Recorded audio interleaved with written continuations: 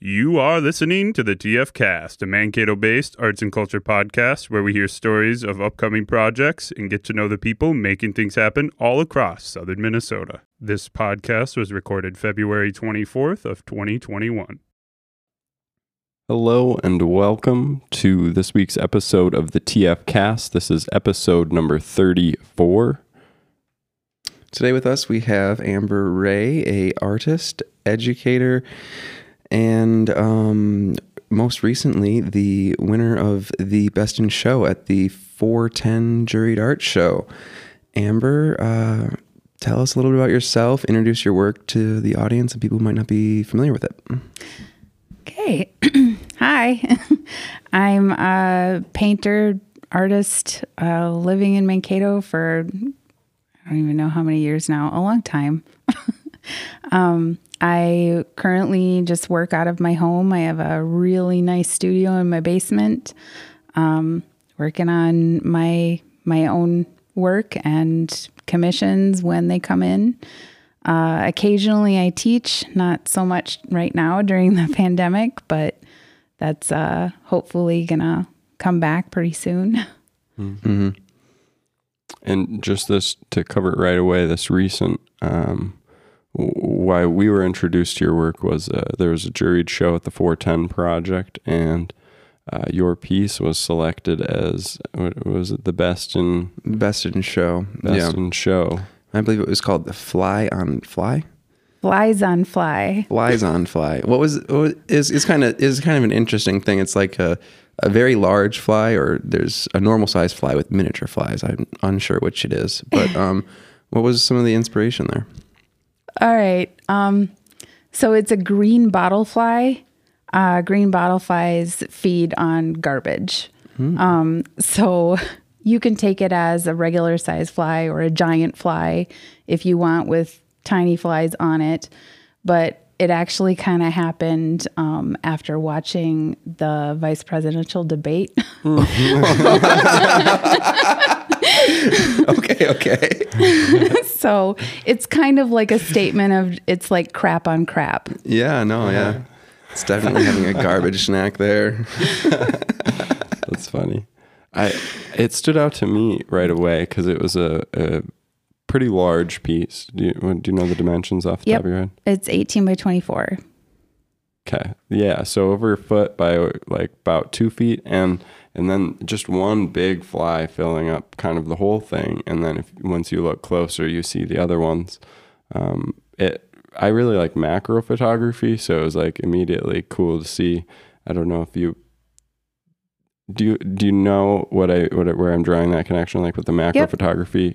Are you inspired by that at all, or is it just kind of coincidental that it hits that? Nope, you've got it. Okay. I mean, I look at a lot of macro photography for like references for my current stuff that I work with, because I guess I can kind of go into how these paintings kind of came about at this point in time. That would make sense. So I started working on these two series that I worked on previously, aside from the Flies on Fly and the type of work that I have on my website, the current stuff.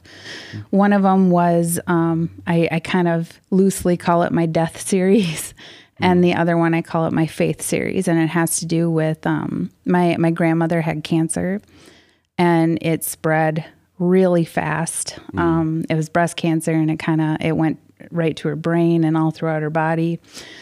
And watching her die for 3 years, I kind of cataloged what was happening to her. I made her into a character that was like a bird, because bird usually represents spirit in most people's minds, or freedom kind of. And the bird in the series kind of slowly like loses color. Where's like hospital mass, there's like family members gathered around in one kind of situation. But then after that happened, while I was watching her die, I was kind of paying attention to my family members and what they looked like while she was passing away. And there was this kind of moment that everybody kind of had when doctors would say something like they'd give you a little bit of hope with like a new medication or something. And I called it the look of faith because even if it wasn't faith in God, if it was faith in science, faith in whatever, there was kind of like this moment that they got this bright look in their eyes. So I did an entire series based on that. And then after I got done with those 2 really heavy series, I was exhausted and I just was kind of fried. So I wanted to do some painting that was really light. I wanted to make a mess. So I started, all these paintings are on UPO paper, which is a synthetic paper. It's kind of like more like a plastic. It's really smooth with no teeth in it. So it's ink that I'm using and with rubbing alcohol. So it's not alcohol ink, which a lot of people think it is. It's not. So ink and rubbing alcohol, when you pour them together, they kind of repel. They don't like each other. So I pour it on this paper. It kind of pools and moves around for like hours. And I try and manipulate it. I blow on it with a straw or I hit it so it makes like splatter marks. It's a huge mess and very freeing.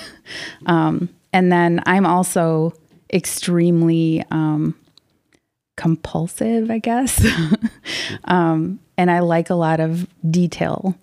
So once I had these like mess of inks kind of laid out on the paper, I started to kind of think about what lives there. So whether it be a bird or some sort of animal, a flower, usually stuff from nature because it's kind of calming and peaceful for me or people in general.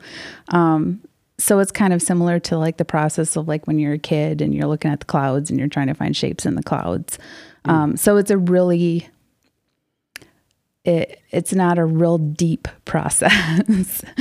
But I still research everything I put in there, along with finding references to look at, which is the macro photography. Does that make sense?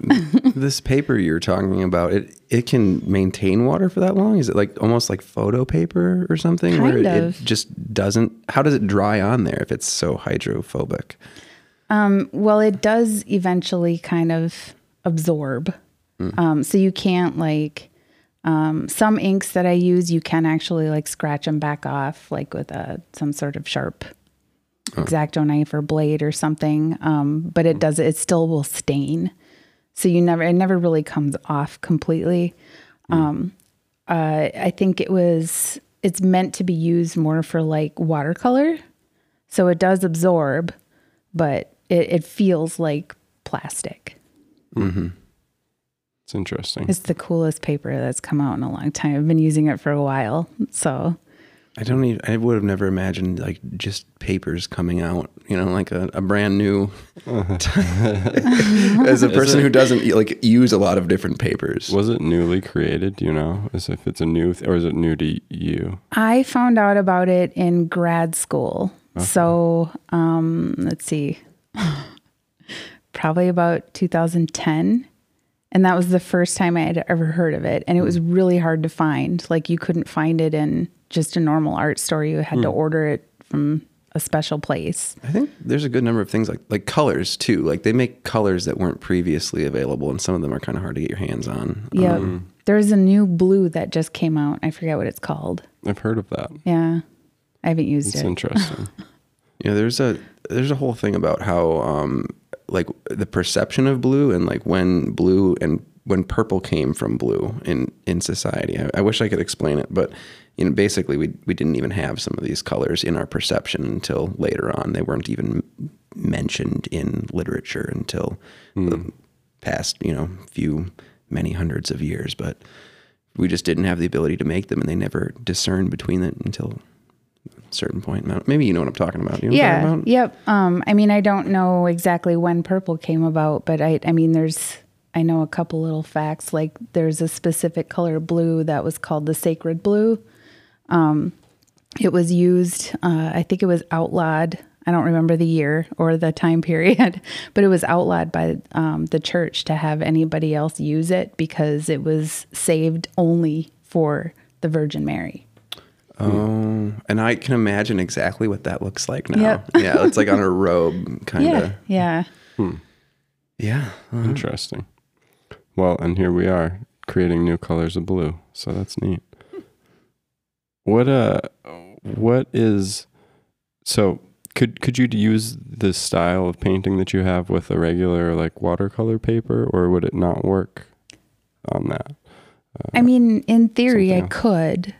You'd probably have a lot more places where it kind of soaked into the paper a little bit more, so it wouldn't be able to capture the type of movement that the ink has. Because when I'm letting these things dry and manipulating them as best I can, there's all sorts of like swirl marks that happen. There's sometimes like air bubbles that get onto the paper because my ink was bubbly or something. And when it dries, the bubbles don't stay, but it pops and it leaves almost like a circle, and the ink is a little bit more solid, so it kind of creates a texture too. So I don't know that it would be the same on watercolor paper, or to my liking anyway. It's probably still have some cool effects, but. And you talked about the ink kind of spreading. I remember seeing that in the background of it. And then do you use that same technique to get the fly on the top, or do you use a different style for that other layer? The fly on the top, I use ink, but it's just applied with a brush and water. More of a traditional painting style. Yeah. Okay, that's cool. I liked what you said about it being an exploration of the patterns created by the alcohol mixture, and then kind of like seeing what fits in there. It sounded like you might draw some inspiration for like what you see in the, like you said clouds, right? Like yeah, kind of looking at the clouds and being like, oh, I Isn't kind of that see like that shape there. Isn't it like a game? Yeah. Does it have a name? I don't know. I remember doing it. Like I've certainly looked at the clouds. I didn't know there was a name to it. Well, I think in art, it's like finding the subject in the piece. People talk about like carving something, where you like carve out of wood and you kind of reveal what was always within it. Like the statue is always in the block of marble. Someone just revealed it. Yeah. Yeah, I guess it's kind of similar. Yeah. I do that with music too, actually, where you kind of like do something and then you're like, what was that? What do I like from it? And then it inspires the next part of it. So it's a cool way of creating things. Definitely. So you mentioned you had the series of some of the heavier topics with your paintings. I actually be curious if those are available anywhere, whether it's online where we can send people to kind of check it out. Yep. It's all on my website. Okay. It's www.amberrahe.com, and it's RAHE.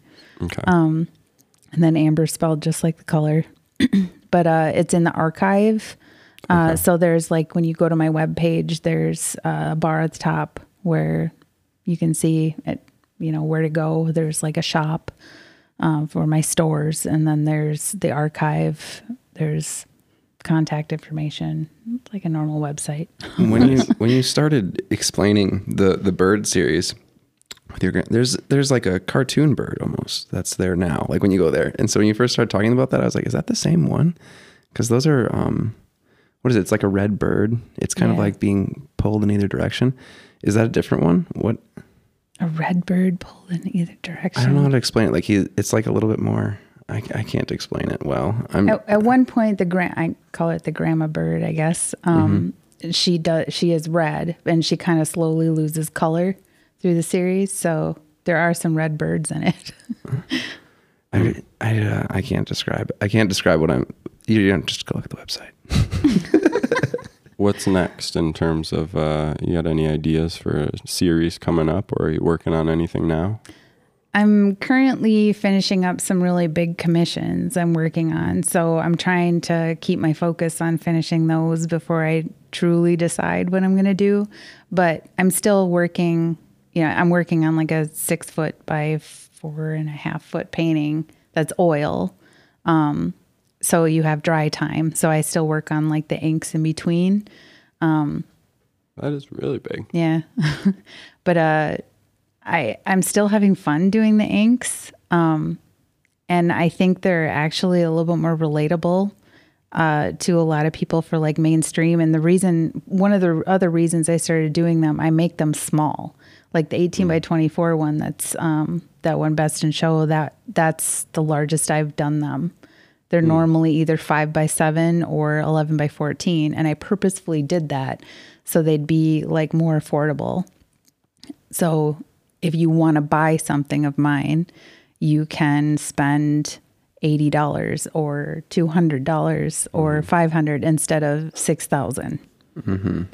That is a big barrier for a lot of people, especially when they walk into a gallery and they see it like, oh, I love this. And then they realize like, I think most people don't realize things like dry times or like, how long something like that might end up taking. So they just get sticker shock and they don't realize. They 100% don't understand the amount of time that goes into something. Like if you're going to commission, say, even a portrait, they don't understand that it might take more than a week. Or, it's going to be $500 if you want a 4 foot by 4 foot painting. Yeah. That's just a big painting. I would need to think about where that would go in the first place, Right. So, and a lot of times when you see really cool art, it's a little bit of a challenge to like think it's like, well, that's huge and awesome, but it's also like a big statement kind of. So, and I think that's why you end up with a lot of kind of like stuff that matches the paint in houses. Yeah. And I like I said, I did the smaller sizes on purpose, but I also, you don't get a whole lot of commissions usually for something that's really big or that's going to bring you in a lot of income. So I guess I was looking for a way to, make my income come in a little bit quicker. Plus I do prints of everything.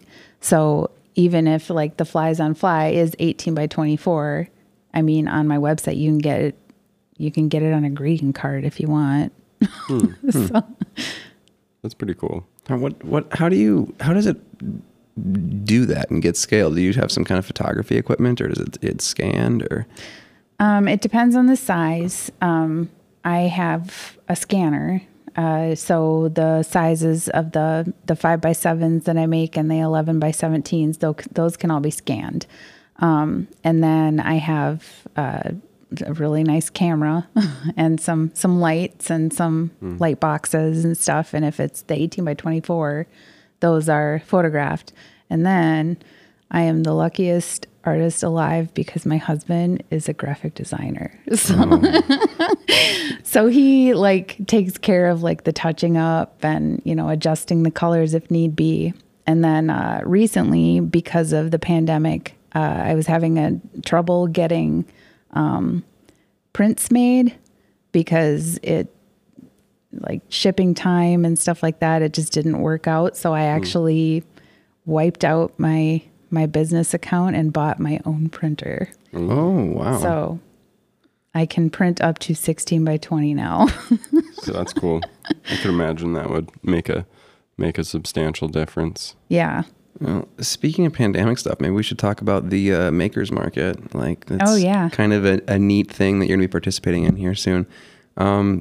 Just, I don't know, like give us the same rundown you did before about like what the makers market's all about. So the Maker Space has always done these makers fairs or makers markets multiple times a year usually. So essentially you sign up to get a booth and you display your stuff and you can sell whatever you want there. And it's a little bit of a fee for me, but it doesn't cost anything for anybody to go.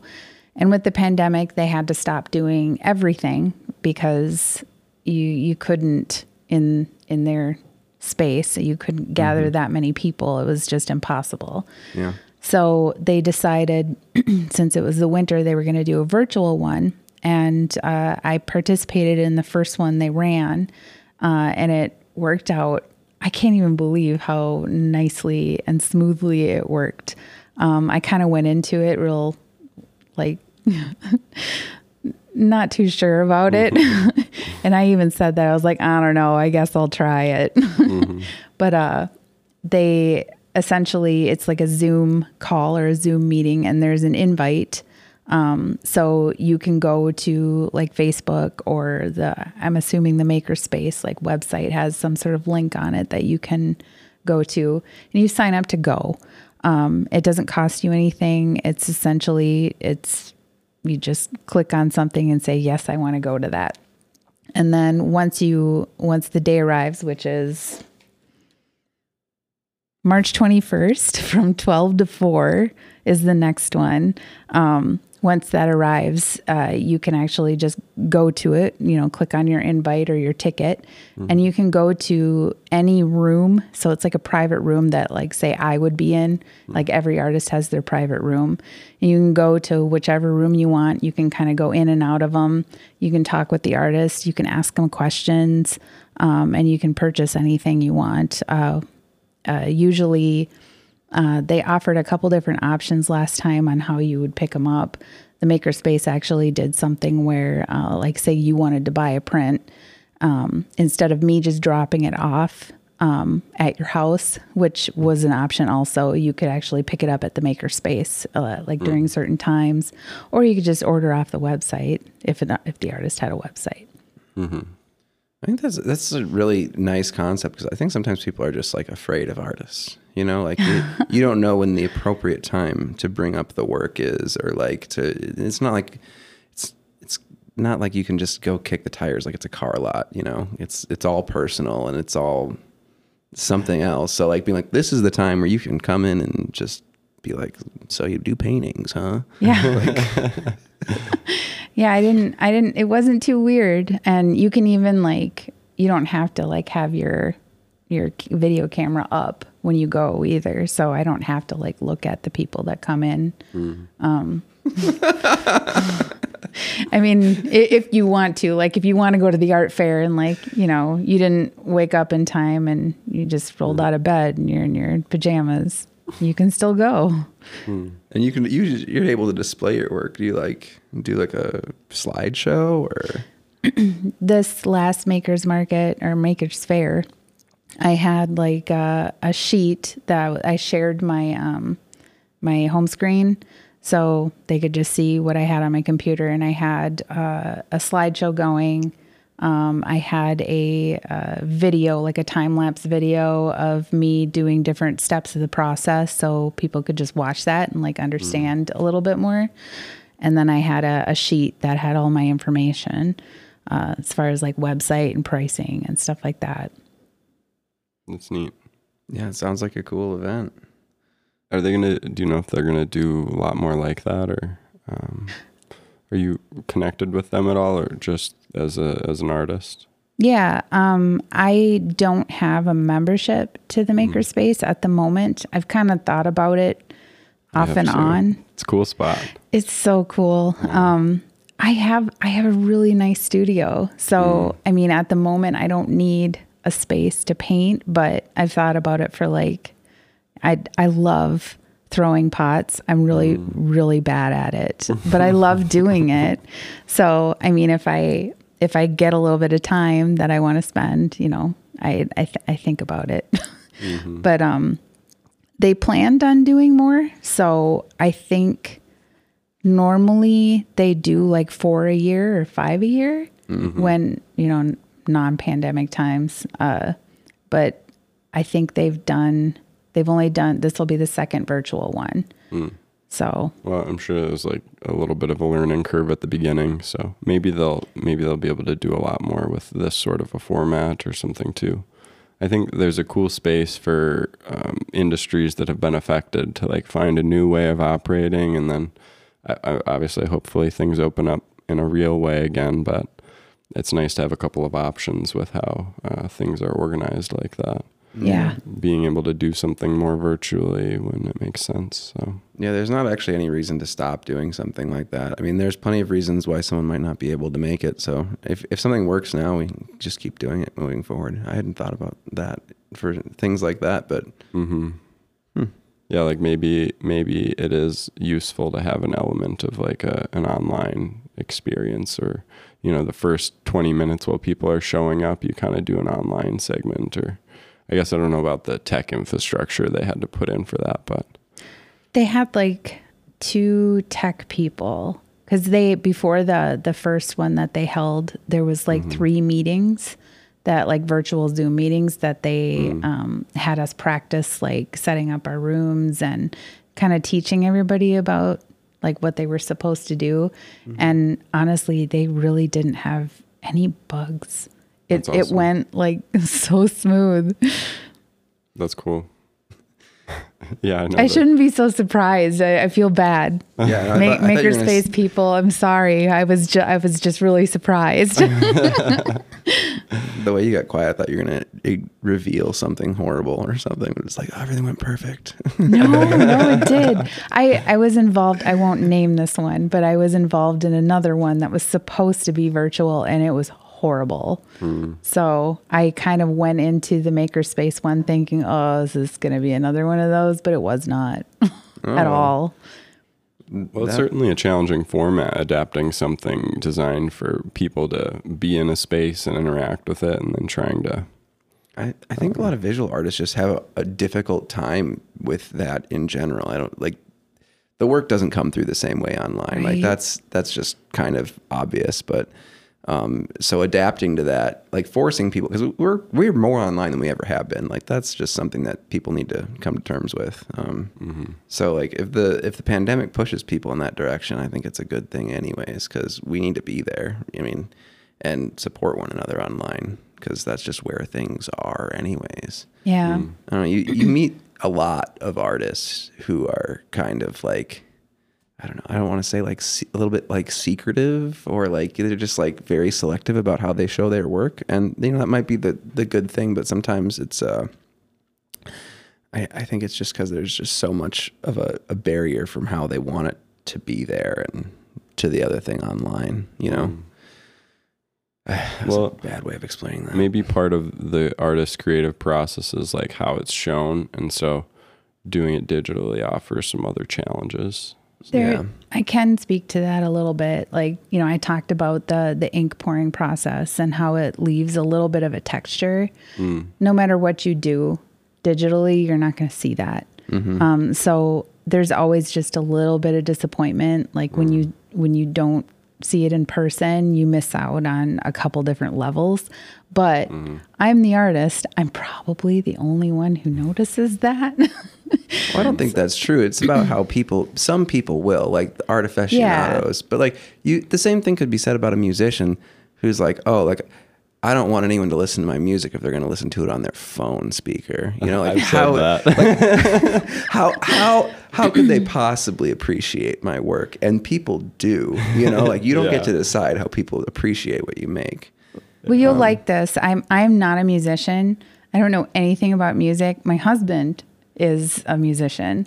So he talks about this stuff all the time, but he calls me like an audio snob because I refuse to listen to any new music he's showing me on my phone or anything other than like our Bose surround sound system or headphones. That's good listening habits, sounds like. It is. It is like kind of like... like I am always like horrified to like show someone, and then they open up their laptop or whatever, and it's like okay, fine. Like I don't get to pick, but like it's obviously going to sound bad. It always sounds bad It's through the tinny. other thing. Yeah, I feel very similarly to you. I went on kind of my own audio journey because I thought that things don't sound right. Like you get like the little Magnavox box, the circle thing. You know what I'm talking about? It's like the boom box with the CD player. It's like a boom box. Yeah, like a boom box. Like it's terrible in every way, and like the instruments don't sound like what they are. It's confusing to listen to. Yeah, because it just sounds like something else. And I feel like phones went through a long journey. Now it's starting to sound good, but it was a long time before it I disagree. got there. I think they all sound like crap through a phone. Yeah, but I mean, like, do you remember phones in like 2004? Yeah. Like, it was... They're getting better every release. I even like, this phone compared to one a couple years newer, it's like significantly different, and you're like, it's still missing a lot. It's interesting to try to perceive the differences in audio quality because it's a very relative experience, which is why a lot of people who aren't super into listening just kind of default to whatever's the easiest. So it's kind of cool that you're a little more discerning in that regard. I think that's important. Snobs unite. I've always been like, I have another friend that's a musician. She's a singer, and she'll play me stuff on her computer. I'm like, what are you doing? You're a singer. Like, I'm not even hearing half of the stuff you're doing. Like, what's the point? And she just doesn't care. I guess. Well, that is the thing is you have to do that. Like, I mean, if you're mixing a track or something, like at some point you're going to bounce it out and play it on your phone because people are going to listen to it. That way. And for a lot of people, that is just how they do it. I suppose. You got a point there. My husband recently helped me redo my website, and for some reason my website it was working on every single device we had except for our phones. And it was only with our Apple phones. It works now. There was some sort of update that it fixed it, and I kept telling him, like, it doesn't matter. Like, that's what I show people on. If they're asking me, I'm going to go to my website on my phone. So that makes sense. Yeah. Well, we even have to curate our videos in such a style where they appear nicely on people's phones too, because you can look at our analytics or whatever, and it's some majority of the percentages on phone usage and through a lot of different social media stuff. And I mean, I do that all the time too. It's easy to use the thing that you have most available rather than like the best thing at times. Right. It's like literally in my hand and I'm looking at it right now. I only listen to podcasts on my phone, but with headphones. So I guess that doesn't even count. I will go put my headphones on. It's like a little scary that people are in your head. How do you? I don't think I could listen to podcasts with headphones. Really? Like even this sometimes, like I hear myself talking, I feel like there's a voice in my head, and I don't like that. It's like headphones talking to me, or like watching a movie or a documentary in headphones. I'd rather listen to it on like very low speakers because I don't know, it just sounds like it's that in your head feeling. I kind of like it. Yeah, there's something called audio hallucinations. It's got a fancier name. I think I know what you're talking about. I have them. Oh, apparently they're very rare. Interesting. Basically, it sounds like you're hearing voices when you're like going to sleep or when you're just about to fall asleep. Interesting. It's real creepy. I used to be afraid of it. Somebody's like whispering in the corner. Yeah. You can't hear what they're saying. It just sounds like whispers. But yeah, I can't remember the fancy word for it. Yeah. Just, try and keep going closer and investigate a little bit. You can't. You're sleeping or you're almost sleeping. You're not dreaming. You can just kind of hear it. Like I'll focus on it and try and figure out if there's any words I can pick up, but there never is. I used to be really terrified of it when I was a kid. Wow. That's such an odd experience. When did you first start communicating that to people? I think I said something to my friend. Oh no, it was my cousin. I was probably about in my early 20s. And I said something about like hearing voices when I went to sleep. And she was like, what? I was like, no, don't you? Isn't that normal? Yeah, isn't that normal? And then I asked a doctor about it. And they were like, yeah, it's audio hallucinations. Interesting. I thought you were talking about there's certain ways that you can manipulate the eardrum as like physically manipulate it into creating a second sound or harmonic. So you can hit it with such frequencies at such volumes where your eardrum will act as its own instrument and create a third or fourth tone that is perceptible.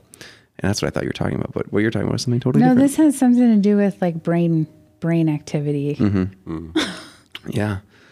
Like a glitch. It's like, well, there's a lot of things like that, I think, right around that time when you're falling asleep, or something like sleep paralysis and some other, sleep things. I know I just end up having to like pull out my notebook or something because I get all my good ideas when I'm trying to fall asleep. It's just rude, honestly. Like that bothers me. If I like wake up in the middle of the night with a good idea, I'm like, nope, I'm just sabotaging this. It ain't happening.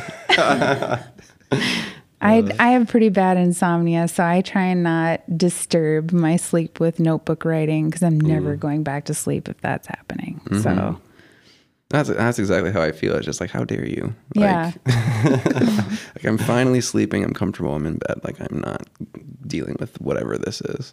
Like once I fall asleep, there's no waking me at all. Like a train could go through my room and I'd be just fine. But so I rarely wake up in the middle of the night. No ideas there. Well, good sleep is it the good sleep is supposed to be good for art or bad for art? Well, I imagine it's good because I mean, good sleep is good for your body in general. Keeps your mind fresh and such. I've never looked into how it affects my creative process, I guess. I get way more ambitious when I'm loopy. I mean, like there might be some other inputs there, but like, I feel like when I'm slightly inhibited, if like I'm super tired or something, like I'll be coming up with all kinds of ideas. Probably because I'm not as critical of myself. But that's a great idea. I guess I've never thought about like sleep deprived creative process, but I do know like, I mean, gotten a little tipsy and painted, and that's always fun. I would imagine. I find sometimes when I'm sleepy, I get creative, but not in a way that I can like capture well. So it usually has like diminishing returns pretty quickly. But I think it's because it's so like it's going away, so it's like easy to kind of like knowing there's a time limit on the activity makes it better. Whereas, like kind of like your normal day-to-day brain is just kind of pretty predictable. Plot it out, it's all work. I'll have to pay attention next time I don't sleep. But I would never like get out of bed and like try painting if I can't sleep. That would just be then I'm up for a full like 20 hours and it's not going to happen. That sounds awful. I feel like the process of finishing a painting could easily like push into that territory anyways, of like wanting it to get done, and those processes of drying. How long does it take an oil painting to like in between a layer? Do you have to wait? Just depends on how thick the paint is. The one I'm currently working on is specifically asked for thicker paint. So that I usually give it about a week and then kind of test it. And it depends, like some of the different colors that I use have longer dry times depending on the amount of oil or the type of oil that's in the paint. They want it thicker on account of like, they want some kind of like texture that's added. So it's, I mean, that's another one of those things that you would never be able to see that on the internet. I mean, it's basically like some kind of relief, or is relief the right word? That works. Yeah. But oh man, that's crazy. Yeah. And I've never actually had anybody request that before. So, I mean, it's a little bit new for me with that amount of texture, because my paintings are usually pretty thin. I don't use a lot of paint. And this is like how much texture are you talking about? We're talking about like something like raised 1/4 inch or something? In some places, maybe. It's pretty thick. I'm still I'm kind of in the medium stage where I'm kind of just laying down colors to like map out where like shadows and highlights and stuff are. So not a lot of places on it have texture, but they've expressed their desire for texture. So I will build that up eventually. Do you like the challenge of taking someone's kind of like loosely put together. I imagine sometimes people are very explicit with what they want, but Yep. Do you like fielding those requests and then letting that influence your artwork? Yes. The weirder the request, the better. That's interesting. I think it's more challenging. So, or if it's something that I've never done before that I have to figure out, like I do a lot of weird commissions. Like I recently did a statue restoration. It was a statue of St. Joseph. So that was interesting. I do wood burning. I do some wood carving. I had a hand injury, so I kind of stopped doing that for a while. But I do all sorts of weird stuff. So yeah, the weirder the request, the better. Yeah, we just been talking about the painting the whole time. I didn't know you're such a multimedia artist. I don't know that I would call myself. I've been called that by other people, but I think I don't like to limit myself in. I'm only going to use oil paint. I paint with oil. I paint with acrylic. I paint with ink. I use watercolor. I use graphite. I use pastel. I use charcoal. I do wood carving, wood burning. You basically drawing with a hot iron. Well, how do you find yourself in the position to restore a statue if you don't want to call yourself that? I've done it a couple of times. I come from a fairly religious background. I grew up Catholic, so a lot of my family members, including my grandma, had a lot of statues. And my grandma had an actually quite beautiful statue of the Virgin Mary in her garden area in her yard. And every year, like clockwork, it would get stolen on Halloween and beheaded. So about once a year, I'd have to put the head back on Mary and patch it back up and repaint it.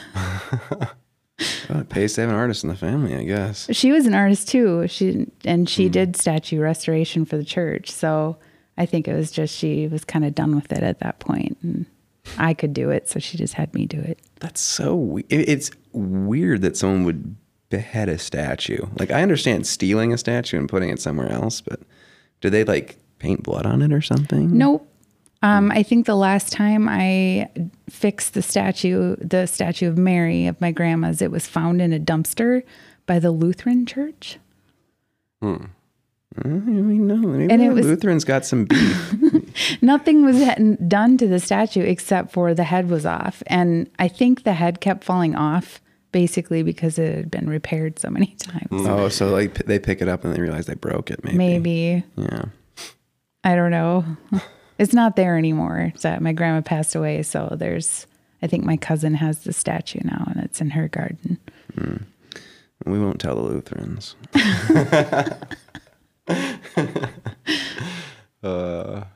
Well, maybe that's a good place to wrap it up.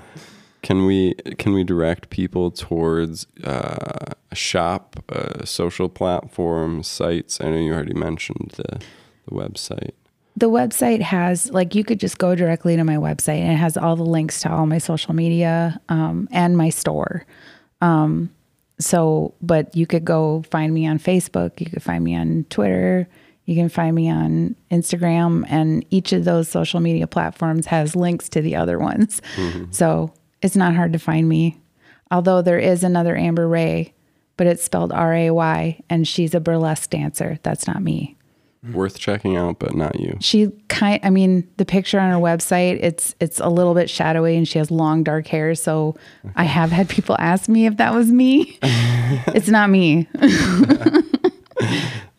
Okay. Well, we'll send people over there and support your local artists. Check out the shop. And the Makerspace thing, Makerspace. March 21st, 1 to 4. 12 to 4. 12 to 4, March 21st. Oh, and don't forget about the 410 project. The show is up until March 7th, and the juried shows are like the best. They hang at salon style. There's, I think, 100 and some pieces down there. 117. 117, yeah. Yeah, Dana asked me to guess how many were in it. I was like, oh no, 7. She's like, it's the jury show, you idiot. It's always over 100, but they're my favorite because there's so many. The show is so varied, and there's so many different things to look at. So check out the jury show at 410. Yeah. Or is it? Do you know if it's all like local folks or just probably regional at least? I think she said this time that it wasn't just regional, but I think it's limited to Minnesota. But you got to bring it in. So like there's that, you know, it needs to be ready to hang, and you got to pay $5 cash. Right on. I think We should do an episode to promote the jury show one of these times. It's $5 per piece. And they do have the juried show every year, but they also have the Halloween one. And that's a juried show also, I believe. Cool. Yeah. Well, I'm gonna go check it out this afternoon, I think. So I'm looking forward to it. Okay. Cool. Well, thanks for joining us. Yeah, thanks for having me. Thanks for tuning in. You can find show notes for this and every episode at triplefalls.org.